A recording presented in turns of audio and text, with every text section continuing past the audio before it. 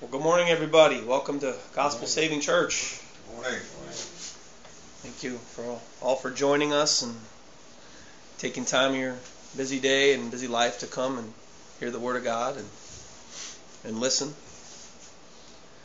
thanks be to God for His awesome worship that we just had and awesome time of fellowship that we just had. And I thank God that we're even alive here to live another day, to I can serve Him and come to know Him more and the riches of His glory. If everybody would please turn their phones on silent before we start service officially.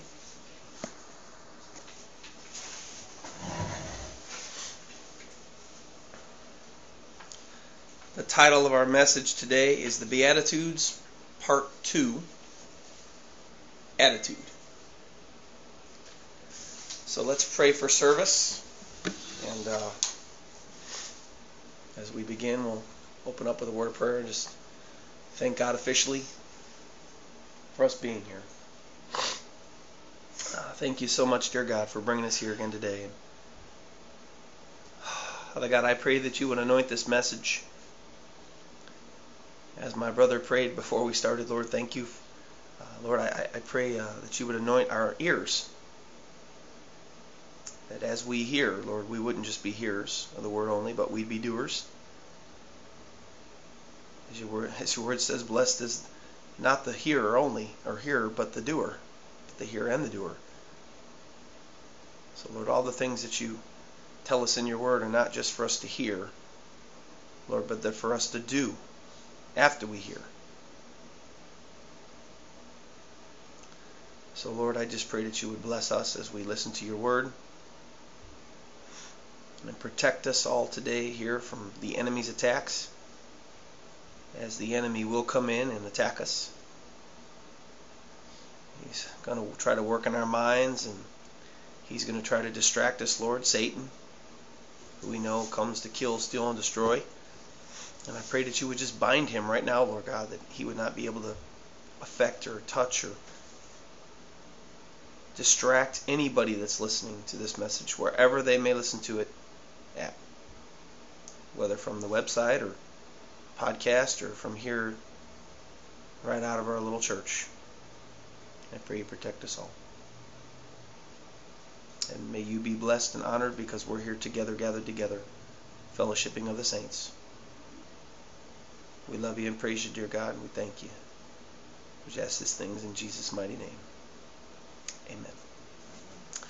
So if you want to turn to Matthew chapter 5, we're going to be in verse 4, going through verse 12. We're going to cover all 9 Beatitudes today. Just quickly what they mean.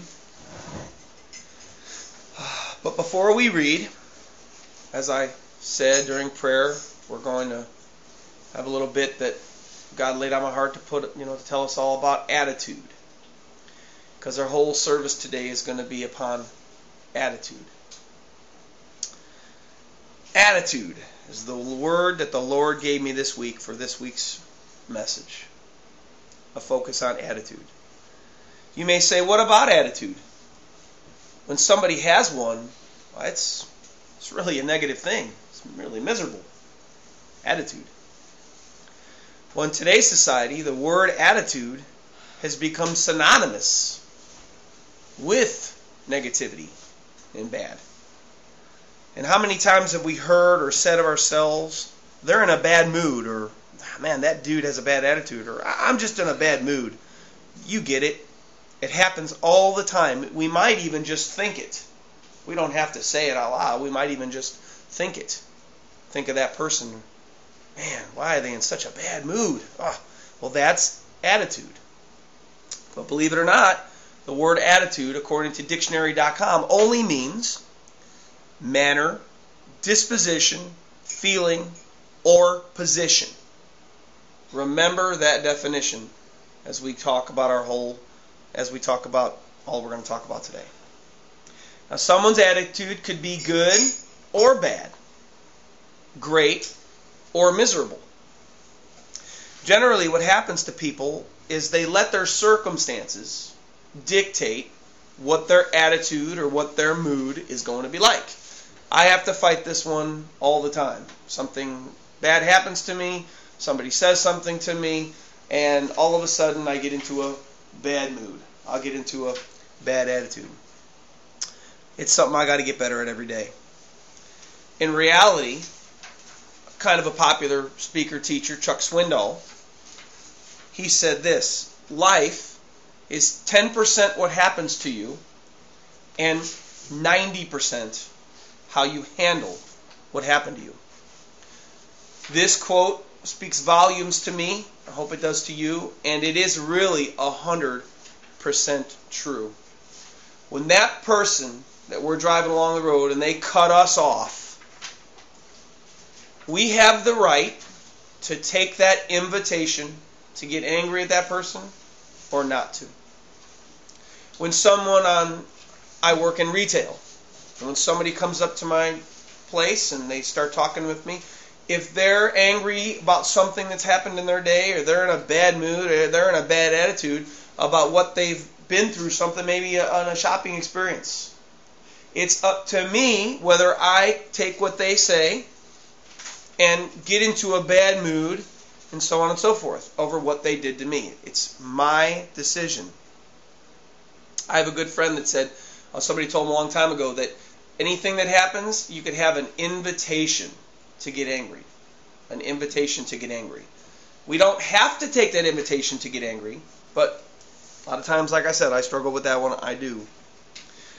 When these bad things happen to us, we will usually develop some kind of bad feeling inside us, possibly. And this we may or may not be able to control. But it's just a feeling usually. But from point of their action against us to our feelings getting involved, we have the choice whether to get mad or angry, to get into a bad mood, and to start to have a bad attitude, and what happened to us, and what happened to us, and even lash out against the person that did it. Or even a lot of times when something bad happens to us, I'll notice that, in my case, something bad will happen to me, and I'll take it out not only upon maybe the person that did it to me, but I'll lash out at a good friend, or I'll lash out at my family members, or something like that. Or we could take in what happened, that 10%, and the 90% that's our response, you'd say, could be to just blow it off and be Christ-like about it. We don't have to get angry about it, or we can. It's our choice. All the while, though, note, it's all attitude. Which attitude will we choose to have? A good one or a bad one? So speaking of our word attitude, as we go over through the Beatitudes in Matthew chapter 5, verse 3 through 12, we need to look at Jesus' message to us, and let's look at how attitude applies to beatitude and what Jesus taught. So let's start in verse 3, Matthew chapter 5, verse 3. And I'm going to read them slowly, and what I'm going to do is I'm going to focus on the type of person that this person is that when we listen to this beatitude. Verse 3. Blessed are the poor in spirit, for theirs is the kingdom of heaven. You could say, kind of person you could think of, would be somebody, a broken-spirited type of person, not prideful. A very humble person. Very humble. Somebody that's real, easygoing. They don't think they're God's gift to mankind or anything. Just very humble. Verse 4. Blessed are those who mourn, for they shall be comforted. So think of mourning, you think of sadness. But the Bible's talking about those that are going to be comforted are those that mourn over their sins and other people's sins and even their sinfulness. Those that mourn over their sin and over their sinfulness, God will comfort that person. Verse 5, blessed are the meek, for they shall inherit the earth. Meek is lose your life in God, losing yourself in God. It's not about me. The person says, I don't matter. I don't really matter. It's not about what I deserve or what's coming to me. It's I'm on the back burner. I'm last. Verse 6. Blessed are those who hunger and thirst for righteousness, for they shall be filled. So here we have hunger and thirst for righteousness. What is righteousness but God's Word? God is righteous. God's Word is righteousness. Hunger and thirst for righteousness. Are we hungering and thirsting for His ways and His holiness? Verse 7. Blessed are the merciful, for they shall obtain mercy. Merciful. When somebody comes to us and they're in a terrible trial, or they're going through something, we may not have gone through that same trial. We may not know how that person feels because, let's say, it's a person they haven't lost their mother yet, but somebody comes and their mother just died. Well, we don't know how they feel, but we can be merciful to that person and understanding. Okay? Choosing to be compassionate to that person for what they've just gone through. And not just kind of saying a word, but showing that person that compassion as well too. Blessed are the pure in heart, for they shall see God. Verse 8. So Jesus said in Matthew 18 that unless you become converted as one of these little children, or have faith as this little child, you will by no means enter the kingdom of heaven. We'll look at verse 8. Blessed are the pure in heart, for they shall see God. A person that's pure in faith and pure like a little child will see God in everything. They'll see God in the way that their floor is designed. They'll see God when they look at the trees. They'll see, oh man, God's in that. There's no way that, oh wow. They'll see God when they look at the universe. How can we all just be spinning balls of dirt just hanging there? Oh, that's gotta be God. It's childlike faith, just trusting, pure in heart. Verse 9. Blessed are the peacemakers, for they shall be called sons of God. Well, Christ is peace. And His Word is peace in our hearts. His Word is alive and living, sharper than a two-edged sword. Oh, blessed are the peacemakers, those that are trying to bring others unto that peace that only is in Christ Jesus. Blessed are the peacemakers, those trying to bring others to that peaceful relationship with Jesus. Verse 10. Blessed are those who are persecuted for righteousness' sake, for theirs is the kingdom of heaven. These are being persecuted because of the righteous lives that they choose to live. They choose to live lives of holiness. Not lives of corruption and wickedness and evil, but they're choosing to live lives of holiness and pureness. And then finally, verse 12. Blessed are you when they revile and persecute you and say all kinds of evil against you falsely for my sake. Rejoice and be exceedingly glad, for great is your reward in heaven. For so they persecuted the prophets who were before you. This is someone that chooses to live for Christ, someone that chooses to be a Christian, someone that chooses to face persecution when somebody comes up against them because they are living for Christ, because they exalt the name of Jesus Christ. So this is someone that's choosing to face persecution because of Jesus. Now remember what I said about attitude, right? What was the definition of attitude? Again, disposition, feeling, or position. Disposition, feeling, or position. Okay? Did you notice as we read those Beatitudes that every one of those Beatitudes was an attitude. Every one of those Beatitudes was a position that someone could take. One of the definition parts of attitude was position. Pretty amazing. So Jesus said, in my words, if someone would take those type of attitudes, they would get all those promises and eternal blessings. Obviously, for eternally, we're going to be blessed with Him forever, and be blessed and happy now. But remember, last week we talked about those blessed are not exactly blessed according to my flesh.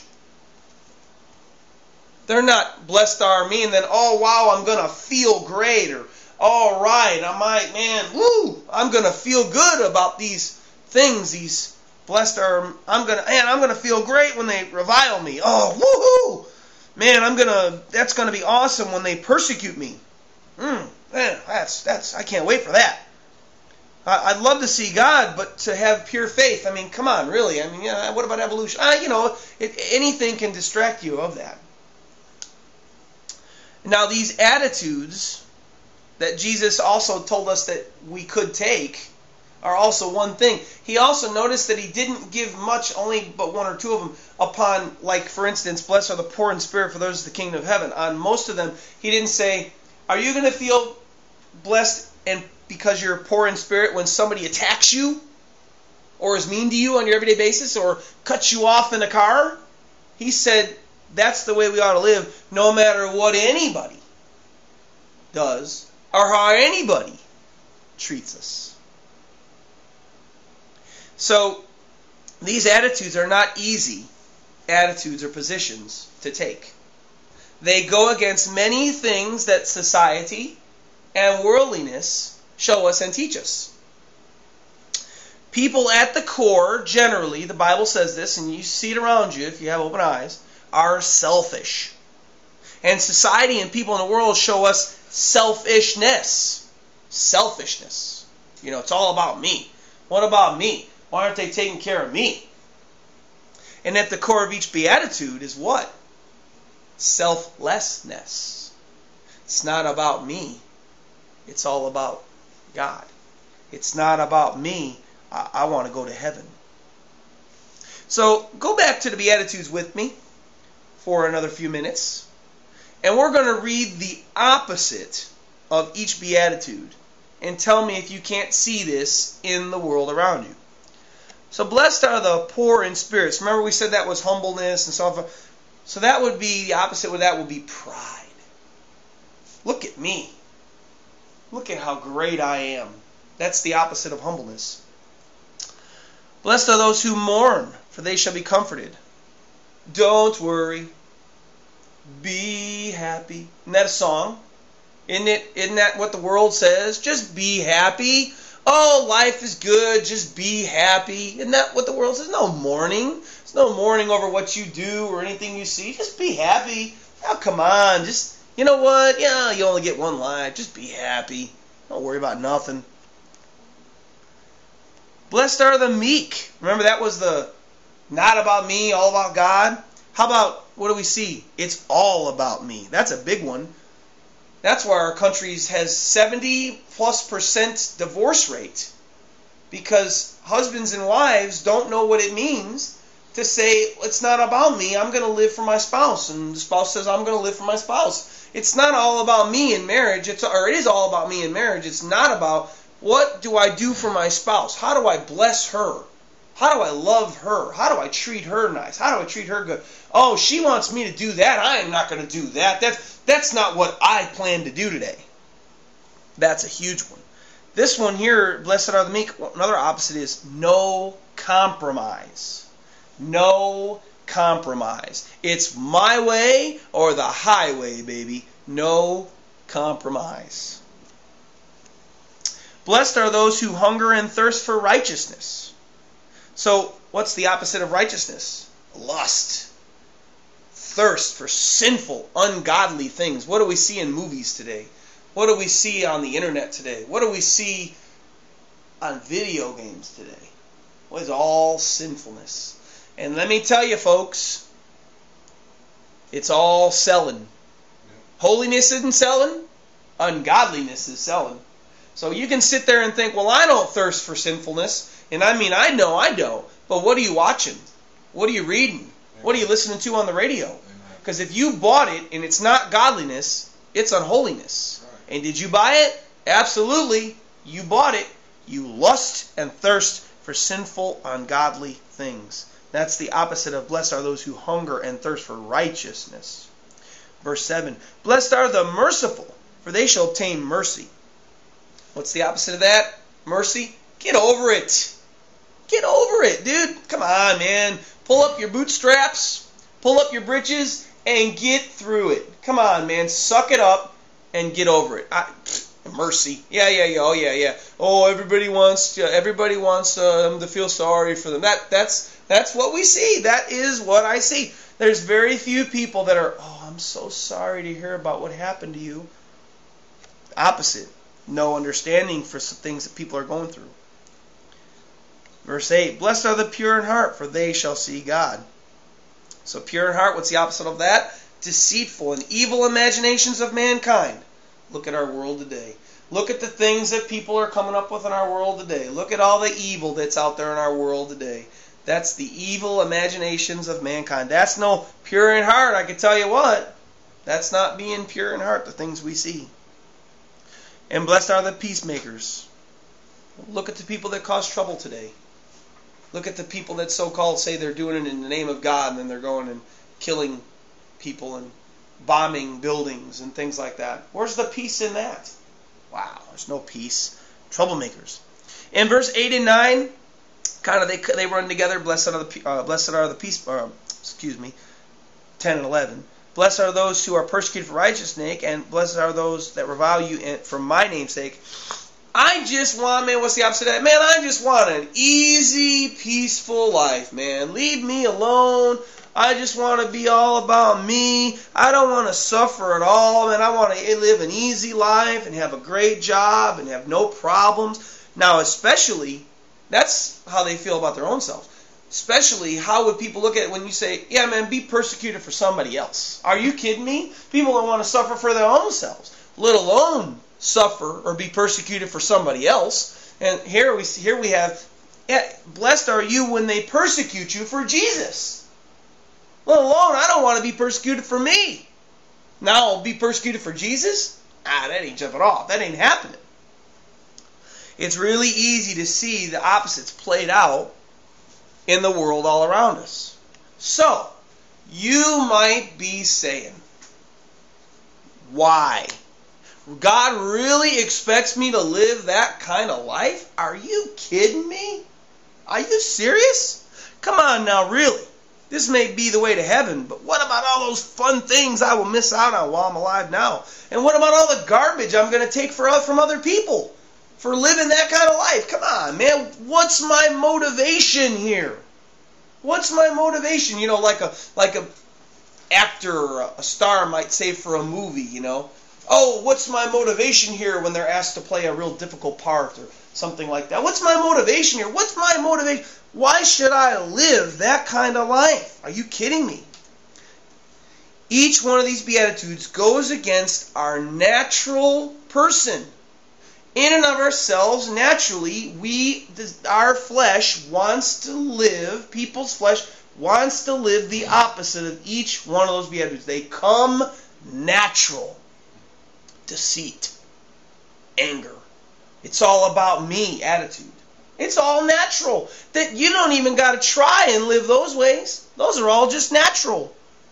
So, by the way, if you haven't guessed it, the first teachings of Christ here in these Beatitudes are really the trademarks of what a real follower of Christ should look like.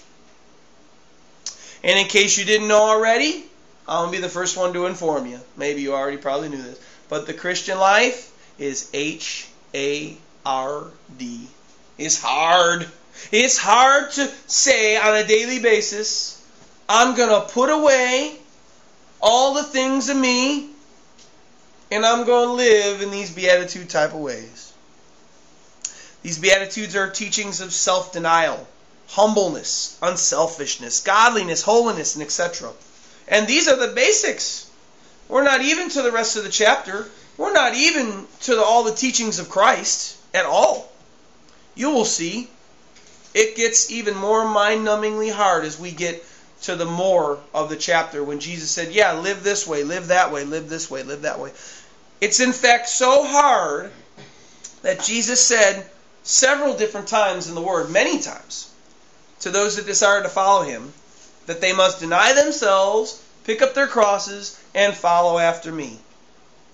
He also told people that they need to count the cost, that they need to look at what it means. Okay, he said, look at how I want you to follow me and see. Check it out. It's hard. You better count the cost before you decide to follow and then turn back because it was just too hard and difficult. You might say that the Christian life is the road less traveled. It's the road that very few people actually say, I want to go out of my way to live those type of ways. So why would someone want to live these Christ-like, self-dying ways? Here's why. When we look at the whole New Testament, in the context of the New Testament, that was God coming, making a new covenant with man, and doing something new for man, and what He did for us, and how He went about doing that, we see fallen and sinful and evil and wicked mankind. We see God enthroned in the heavenlies. We see God looking down, and we see Him saying to Himself, people are in a lot of trouble. They're lost. Jesus looked out at the people and He looked at them and He said, they're lost like sheep without a shepherd. They're lost. People are lost. So what did God decide to do? He decided to step out of eternity, out of perfection, out of holiness, no corruption at all. It was God and His holy angels and those that had already made it, or those that had, kind of were in Abraham's bosom that He knew were there. And He decided to step out of perfection. And He decided to wrap on human flesh. And decided to come here and face all the same things that we face every day of our lives. All the sin that came against Him. All the evil that's in the world. We don't see Jesus alive for very long, and what's happening to Him? Satan's attacking Him in the wilderness for 40 days. Throwing every temptation known at man. No more than we know now. More than that at Him. He did this while you were evil, while I was evil, while all the people alive or that would ever live and that would ever had ever lived knew that they were evil. He decided to come down and walk amongst us and teach us the ways of God in first hand. And that wasn't enough, because God said, I want to make a new covenant with man. The old covenant of bulls and lambs and goats and so on, that's not good enough. I need to make a new covenant with man. A new covenant because I want to show man how much I love them. So what did He do? He took on our sin and went to the cross and died for our sinfulness and our wickedness and our evil. And He didn't have to. He didn't have to. God could have chose to do nothing, and He still would have been righteous in doing that. He didn't have to come and do that. But He chose to. He took an attitude when he saw a man and he said, I need to do something. I love people. So he chose to step out of perfection. He chose to go to the cross, even though the Bible says, cursed is anyone that hangs on a tree. So anyone that was hung on wood would be cursed. He chose to take a curse for you and me and everyone that's ever lived on the earth and everyone that will ever live on the earth. And be cursed, even though he didn't sin one time and he didn't die for his own sins, but he became a substitute so that he could die for us.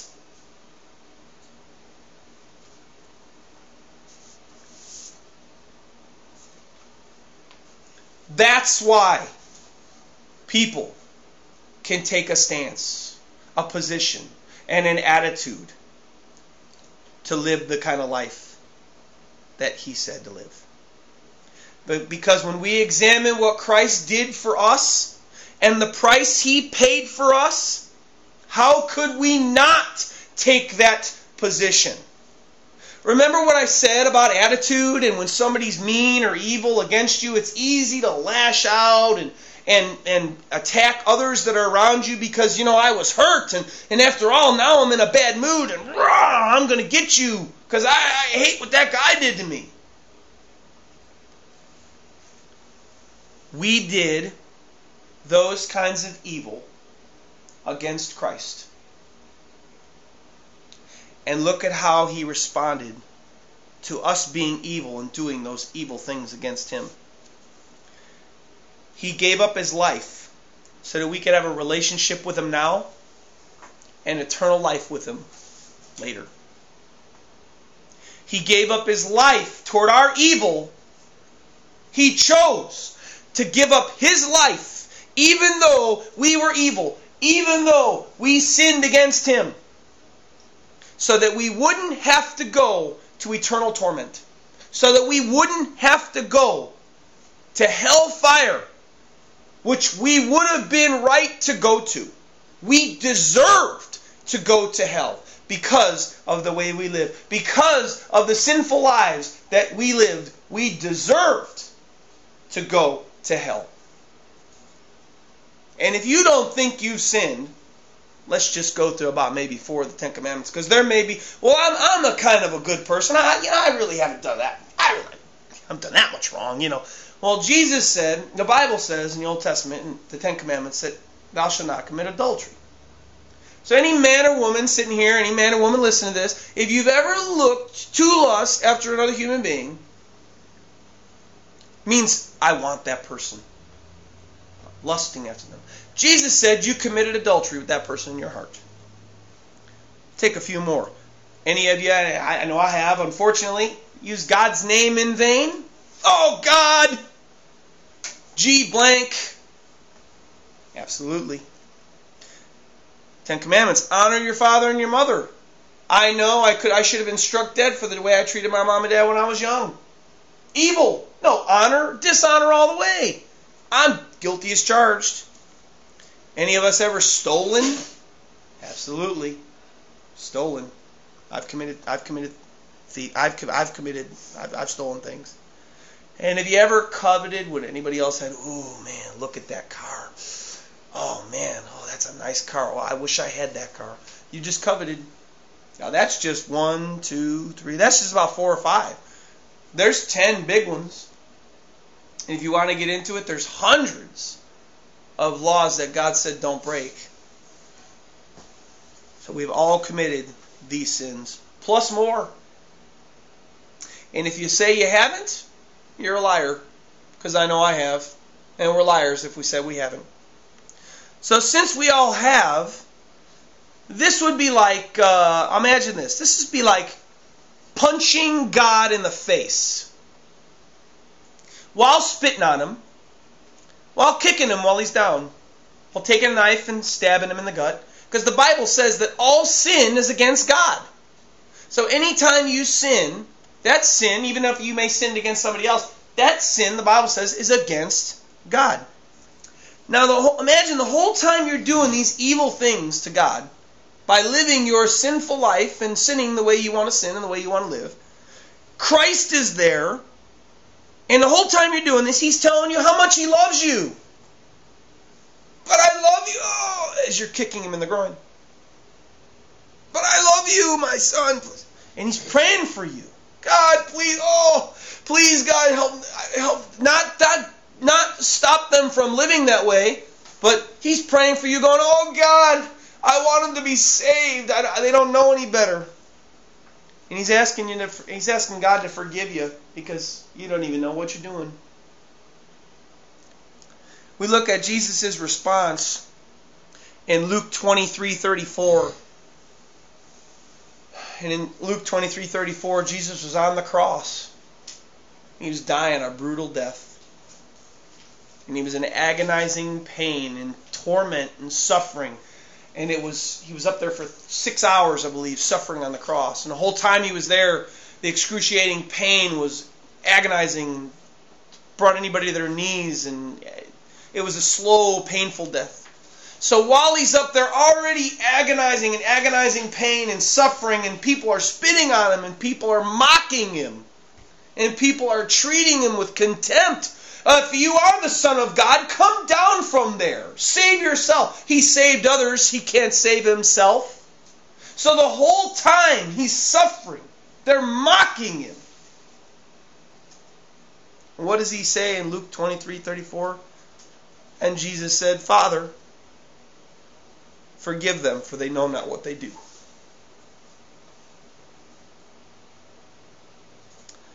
So what kind of attitude can a person take towards someone who gives that kind of gift and shows them that kind of love? Think about that. It's really easy.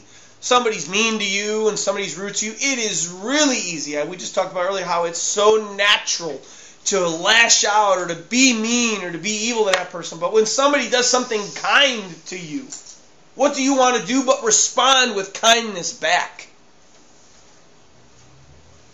The following are some random verses, you don't got to turn to them, that Paul the Apostle wrote to Christians in a few churches in the New Testament. And although he wrote them to Christians, they absolutely apply to both Christians and non-Christians alike, because they show us what our response should be for what Jesus did for mankind and what He did for us.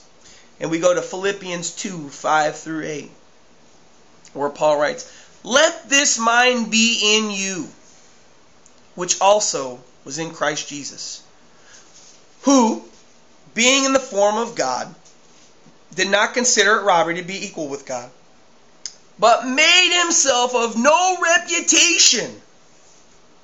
This is God Almighty in the flesh. He was equal with God. Yet He came down and He made Himself of no reputation, taking the form of a bondservant. This is your Creator. This is your Creator, the one who formed you. And He made Himself a bondservant. And He came in the likeness of men, and being found in appearance as a man, He humbled Himself and became obedient to the point of death, even the death on the cross. 2 Corinthians 8, verse 9, Paul writes, for you know the grace of our Lord Jesus Christ, that though He was rich, what did we just talk about? He had heaven, perfection. Though He was rich, yet for your sakes, folks, your sakes, He became poor, that you, through His poverty, might become rich. That we, although poor, remember what we read last week in Revelation? You are poor and naked and blind. Come to me and buy these great things from me, because you're poor and naked and blind. That's how God sees us, remember? Poor, naked, and blind, just like we talked about last week. That through Him we might become rich. And Romans 12, 1-2. I beseech you, therefore, brethren, by the mercies of God, that you present your bodies a living sacrifice. How could he say that? How could he say, live this beatitude lifestyle? Holy, acceptable to God, which is your reasonable service. And do not be conformed to this world, but be transformed by the renewing of your mind, that you may prove what is the good and acceptable and perfect will of God. Because Paul saw the love of Christ and he said, though he did what he did for you, look at what he did for you. Serve him not to be saved, but serve him because you respond to how he's treated you, respond to the love he's given you, and live for him and serve him and make it your reasonable sacrifice. Make it your reasonable service. Why? He saw what Christ did for us. Serve him because it's your reasonable service. Look what he did for you, folks. We can easily see that no matter where someone is, in or out of a relationship with God, if they will just look at the amazing things that Jesus has done for us, especially in light of how we have treated him, it would be impossible to respond back to God in an evil way. Romans 5:6 says, for while we were without strength, in due time Christ died for the ungodly. Listen to it again. For when we were still without strength, in due time Christ died for the ungodly. We had no strength in ourselves spiritually. We had no strength in ourselves to live for God. We had no strength in ourselves to be Christ-like. No strength at all. But what did he do when we had no strength and we were helpless and we were poor, blind, and naked? He came and he died for those that were ungodly. Isn't it easy to see how we could make a decision and take an attitude to live in the ways that Christ told us we need to live in?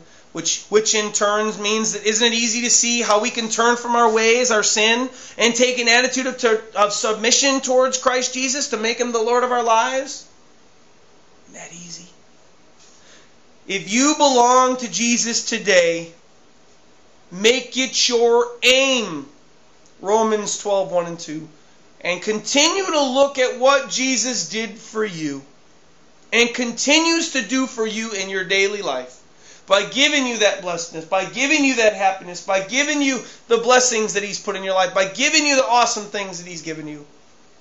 And serve him more and more and more. And submit your life and your ways to him more and more and more. And what? And consider it your reasonable service. If you're his. Stronger. Go more. Go harder. Go more. Consider it your reasonable service. And I have to tell you, when you continue to look at the love Jesus displayed for us, it's easy to choose to continue to live for Christ. If we just keep what he did for us in focus, it's easy to continue to live for him. Because we, unfortunately, I don't live in sin. And if anybody lives in sin, they're in danger. But if you still commit sin, which is everybody on the face of the planet, nobody can stop sinning because things we do we don't even know. And Christ still died, even though you still committed that sin today. And he still loves you. Now, if you don't belong to Jesus, then look at what he did for you and ask yourself today, after what he did for me on the cross to pay for my sins, and what I did to him, and how evil I really am, how can I not respond to God in a favorable way? How? How could I know that I'm evil? How could I know that God is so good? How could I know that God is so loving, ask yourself, and still not respond to him even though I'm evil? He came and he did all that for me, and I was punching him in the stomach and kicking him in the face and stabbing him with a knife, and he still came and did that for me? And if that's you today, what are you waiting for? No one will ever be or has ever been this loving and this kind for you or to you ever or ever again. No one will ever be as loving and as caring and as generous and as soft and as warm and compassionate to you as Christ Jesus was and is and will always be. No one will ever. Jesus said in Matthew 12:30, "He who is not with me is against me, and who does not gather with me scatters abroad." This makes you an enemy by your own choice to God. You're an enemy of God if you're not His. But even while you are God's enemy, by your own choice, I can't leave that out because God doesn't want us to be enemies. God doesn't want anybody to be enemies. His words of His enemies on that cross, "Father, forgive them, for they know not what they do." And He wants even His enemies to come and receive that forgiveness and not be an enemy anymore. Even now, God gives you a chance to turn to Him and submit your life to Him right now and be saved. Even though you're apart from Him right now, He says, "Come to me. I want to save you. I long to be with you. I long for you to receive my love." Oh, as you're stabbing Him in the stomach, which what you may have done just this morning. Come to me, I love you still. What kind of love is this? That's why there's a great song called "Amazing Grace." A man saw how much God loved him, and he said, "Wow, what kind of love is this? That God could love me even in my sin, even where I'm at, even in the evilness that I live in." What are you waiting for? Turn now. Let's pray. God in heaven, thank you so much for your love. Thank you so much for your grace. Thank you so much for your mercy that you continue to extend out to everybody, whether lost or saved. You extend out your hand of mercy to everybody, wherever they are, whether they're yours or whether they're not yours.